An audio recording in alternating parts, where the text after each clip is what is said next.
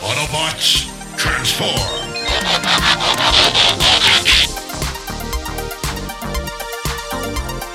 Well, hey, welcome back to the Transformers Nitpickers Podcast Show. I'm Paul. I'm John. And today it is episode 27 of Transformers Armada. It is Detection. This episode was written by Ryo Motohira, but be patient, dear listener. Hang in there. It's not so bad. The last time on Transformers Armada, we reviewed the first half of Transformers Armada, and in this episode, Jetfire and Smokescreen are talking a lot of smack. We're having ourselves a good old-fashioned bit of arm wrestling, I guess, and Jetfire manages to beat Smokescreen after a little bit of back and forth, and then Smokescreen has a few excuses. He's like, "Oh, my rotor cuffs are." Yeah. He's like, "Oh, you something. I Work needed for this." One thing I did like about this scene is like it starts off with them talking a lot to each other, and it's a lot of close-ups of their face. Yeah, because at first you don't see them; you just hear their voices. Yeah, and I was like, "Oh God, just somebody throw a punch, please!" But then they do a wide shot, and it's actually in an arm wrestle, so that's why they're not moving. So well done, Ryo Motohira. He got you that time. Yeah. But then Alexis talks for a little bit, and she tells us that morale around this place has been just great lately. But she's worried about the next fight with the Decepticons opening bumper.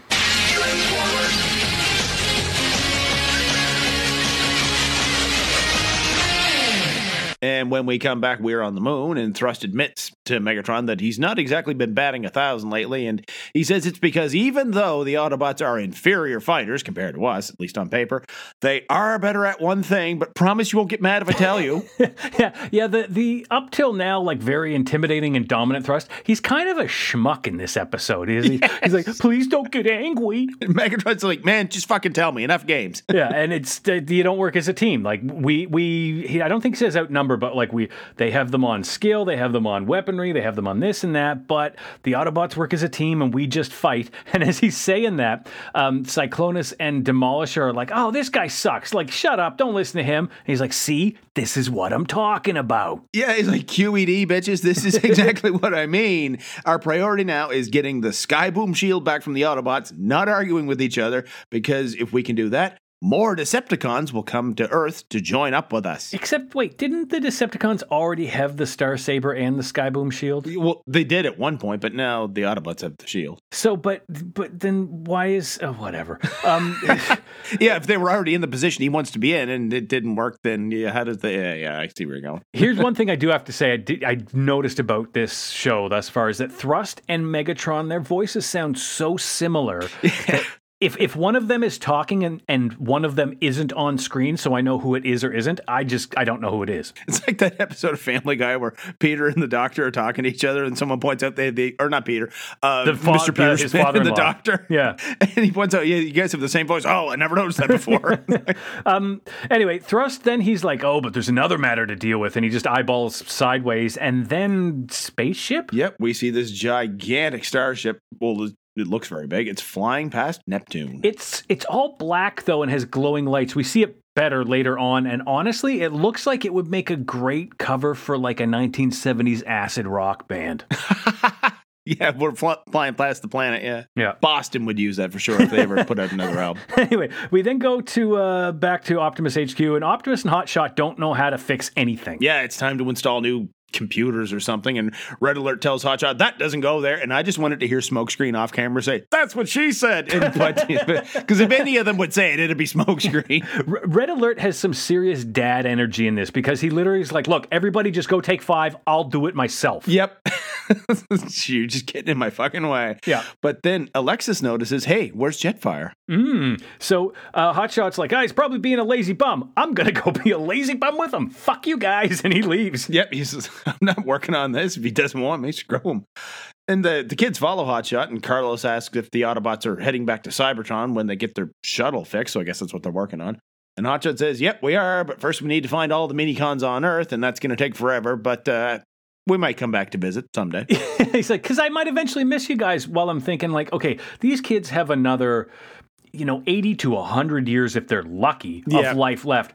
Fucking Hotshot, you're going to be alive for another 4 or 5 million years. Yeah. You're not even going to see their great-great-great-great-great-great-great-great-grandchildren. Now we get this, like, a really good example where it's obvious that the actors recorded their lines separately, because Rad mentions Jetfire doesn't really act like a second in command, and Alexa says Jetfire's nothing like Optimus, and then Hotshot bends over so his face is upside down in front of her, and he says, and he's not as good looking as me either. Like, the emphasis is all wrong. Like, the line should have been, and he's not as good looking as me either. Like, Or can we focus on the fact that, again, a multi-million-year-old robot is suddenly hitting on a 12-year-old girl? Yes, because she says something about, oh, yeah, you do have a rugged charm. And he's like, oh, really? Really? You think I'm cute? And it's like, oh, I wouldn't say, or like, I promise not to tell. And it's like, they treat it as cute. And it's whatever. It's playful banter when she does it with the boys. And there's you know what? I will say, I would have liked to see the start of a budding romance by now. I thought she and Carlos were going to have like their first crush. That didn't happen. But the thing with Hotshot is just, it's creepy. I don't like it. And now it's a clip show because Jetfire's watching footage from previous battles, and who the hell is getting all this footage? I want to know, because like this is before Laserbeak. But I bet it was G1 Megatron where he had cameras everywhere. Yeah, it's obviously just the clips from. So I figured it was First Encounter, Jungle, and Palace thus far. And the kids are like, hey, remember this battle? Remember that one? Yeah, we're just seeing clips of the show. And I was legitimately worried we were going to get a clip show. It's about the right time to get a clip show. Yeah, right about the middle of the thing. And finally it gets to a clip of Sideways, and Jetfire's like, wait, who's that? I don't know who that is. And they just talk shit about Sideways. They all, like the kids in Hotshot, tell him, basically, he's a spy, he stole the Star Saber, we all hate him, he's crap. Yep. And now with Sideways on the moon, he and Demolisher are in some remote area of the base, I guess, and Demolisher wants to bend Thrust into fucking pretzels, and Sideways is like, all right, let's do it. Yeah, Sideways convinces Demolisher that killing Thrust against Megatron's orders is actually for Megatron's own good. You know what? I like Sideways. I like the maneuvering he's doing. He is manipulating the dumbest Decepticon to the point where Demolisher's like, I can do this. I'll convince Starscream to help, and I can talk Cyclonus into Sideways like, dude, if you can't do this on your own, I'm not going to work with you. Yeah, Sideways is like, all right, never mind, man, I'll do it myself. And Demolisher assures him, all right, no one's more loyal to Megatron, I'll do it. Then we go back to Jetfire, and he's showing more clips, and then I was like, oh no. But this is the last clip we see, and I think it's from Reinforcement that reveals Sideways was the one who shot Cyclonus out of the air when he was chasing Blur and Hotshot. Yep, because he does the old animated prowl zoom and enhance bit on the dust in the background, and yeah, lo and behold, there is Sideways. I love that Alexis looks at it and says, I don't see any signs of digital editing after he zooms and enhances. Yes. He's enhancing it. He's editing the image, Alexis. You are not good at computers. Yeah, it must be real, but why would Sideways help them? And commercial break. And when we come back, Thrust he's at a meeting place. Apparently Megatron was going to meet him here, but he's just in the middle of nowhere on the moon on a pile of rubble, and then Demolisher bursts out of the rubble and fairly easily takes out this incredibly powerful warrior. Well, yeah, he just hammer throws him, but this is kind of neat though, because he swivels on his hips like 360 around and around and around and around, but his feet aren't moving. That's kind of cool. And when he throws him, it looks like he should just fly a country mile, especially on the moon, 1/6 gravity. But when it zooms back out, he's like 10 feet away. Yeah, but further away is Sideways, who sees this, and then he walks off to some cave, and there's like a monitor built into the rock. He's going to report into somebody, I guess. I have a prediction, Paul. The moon is Unicron. Ooh, okay. Because there's metal inside the moon, especially with what happens later with that button. I'm going to bet this show is going to insist that, I mean, hey, Prime said the fucking Earth was Unicron. Yeah. So it's not that much of a stretch, really. No. Anyway, he walks up to this monitor that's like built into the rock, and he starts reporting in, and then Demolisher comes around the corner? No, Cyclonus. Starscream's the first one, yeah. And Sideways blasts at him, but misses, and then Demolisher and Cyclonus come around the corner too, and Starscream tells him Sideways is up to something, and then Thrust comes in and says, this means Sideways is plotting against our great leader. Who then he shows up after a bit of talk, and Sideways realizes he's fucked. So he, like I said, he runs to, there's another part in the wall where the rocks move and reveal a button. He pushes the button, And it's the cave-in button. Yes, the entire place caves in all around them, and he escapes, but Thrust transforms and flies after him. And Megatron tells the others, don't follow. I want to see Thrust do this. This is a test of his loyalty. So we go back to the kids, and they don't know what to do about Sideways or what his motivations are, but Fred is hungry. Yes, it's like Jetfire doesn't know. Vance wishes he knew. So do Carlos and Fred. Or so does Carlos, and then Fred's like, when are we going to eat? It's like, fuck, that made me laugh. It was so out of nowhere. And then, but it's been established that Fred is diabetic, correct? well, I think so, because he always mentions his blood sugar, yeah. Dear listener, if you have a friend who's diabetic and they start saying, when do we eat? I'm really hungry. Get them some food. Yep.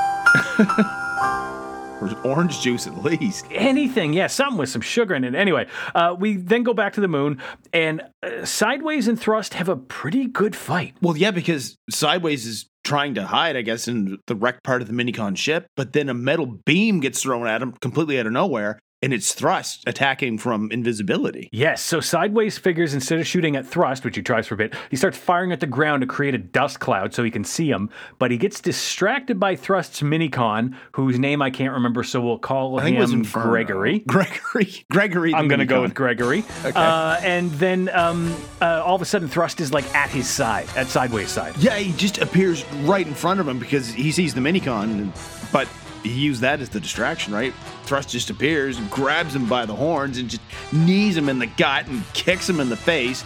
Then there's this very brief shot of Sideways ramming him in motorcycle mode, paused at 1724.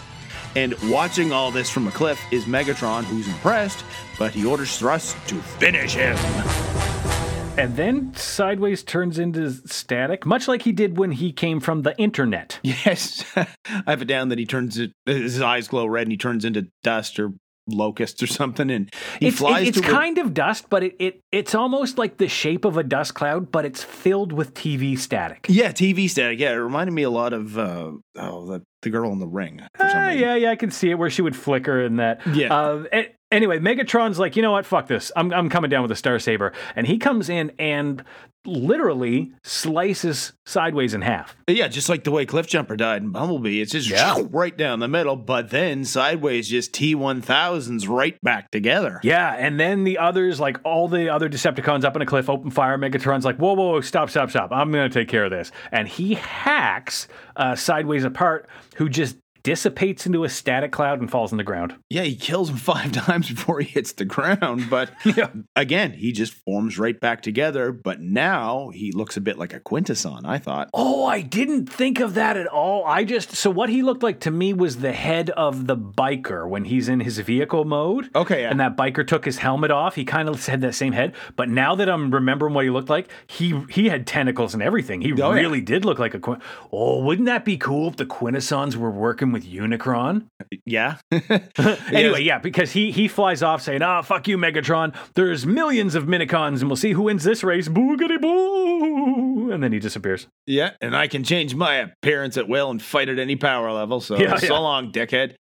And now on Earth, we're squaring off on the beach, the Autobots and Decepticons, and it keeps showing brief clips of that starship we saw earlier. I wouldn't say brief clips. I'd say flashes. Like it's literally 7 to 8 frames at a time. It's not a full second by any means. And it's just, it's Megatron. Yeah, I'm going to beat you, Optimus. And Optimus, you're being bad boy, Megatron. And then we just keep cutting to this ship. And dear listener, this is the best shot of it, in my opinion, where it looks like a 1970s rock album.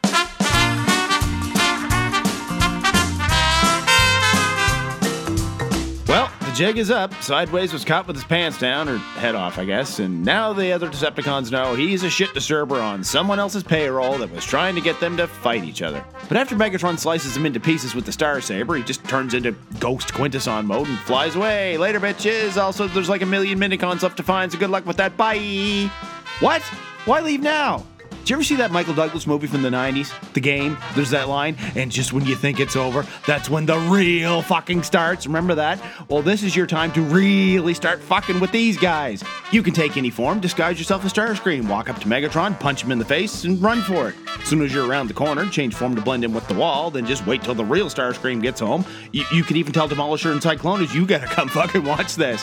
Don't even bother changing form. Just follow them around in ghost mode doing annoying shit. Get an air horn and blast that off every time one of them tries to talk. Tell them knock-knock jokes while they're trying to sleep. That's a Weird Al reference. Unscrew the cap on the salt shaker. Short sheet their beds. Knock shit off tables. Trip them.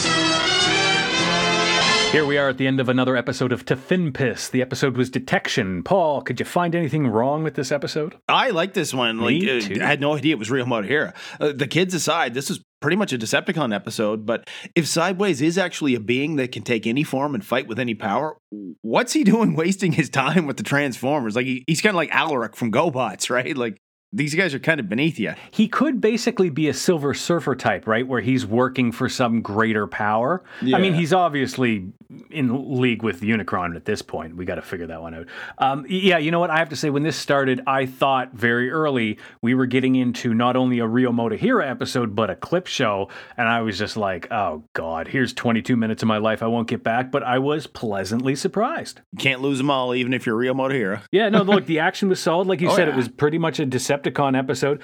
Normally, I would have said this episode, I'd give it like a 6.5 out of 10, but for Real Motohiro, that's like a 19 out of 10. The next episode Paul and I are going to review is Awakening. If you want to see two guys who are asleep, you can find us on Twitter. I'm at John Soby. Paul's at PMcPherson1. Yeah, and I had a look, and I don't think Michael Douglas, the actor, is on there, but lots of other people with that name are, so you can say hi to them if you want. And make sure you rate and review us in your podcast app, whatever it is you listen to us with, whatever you listen to Boston with, and tell all your friends, tell everybody you know. You can tell them that they can find old episodes of the Transformers Nitpickers podcast show at transformersnitpickers.podbean.com. And until the next episode, greed is good. See you later.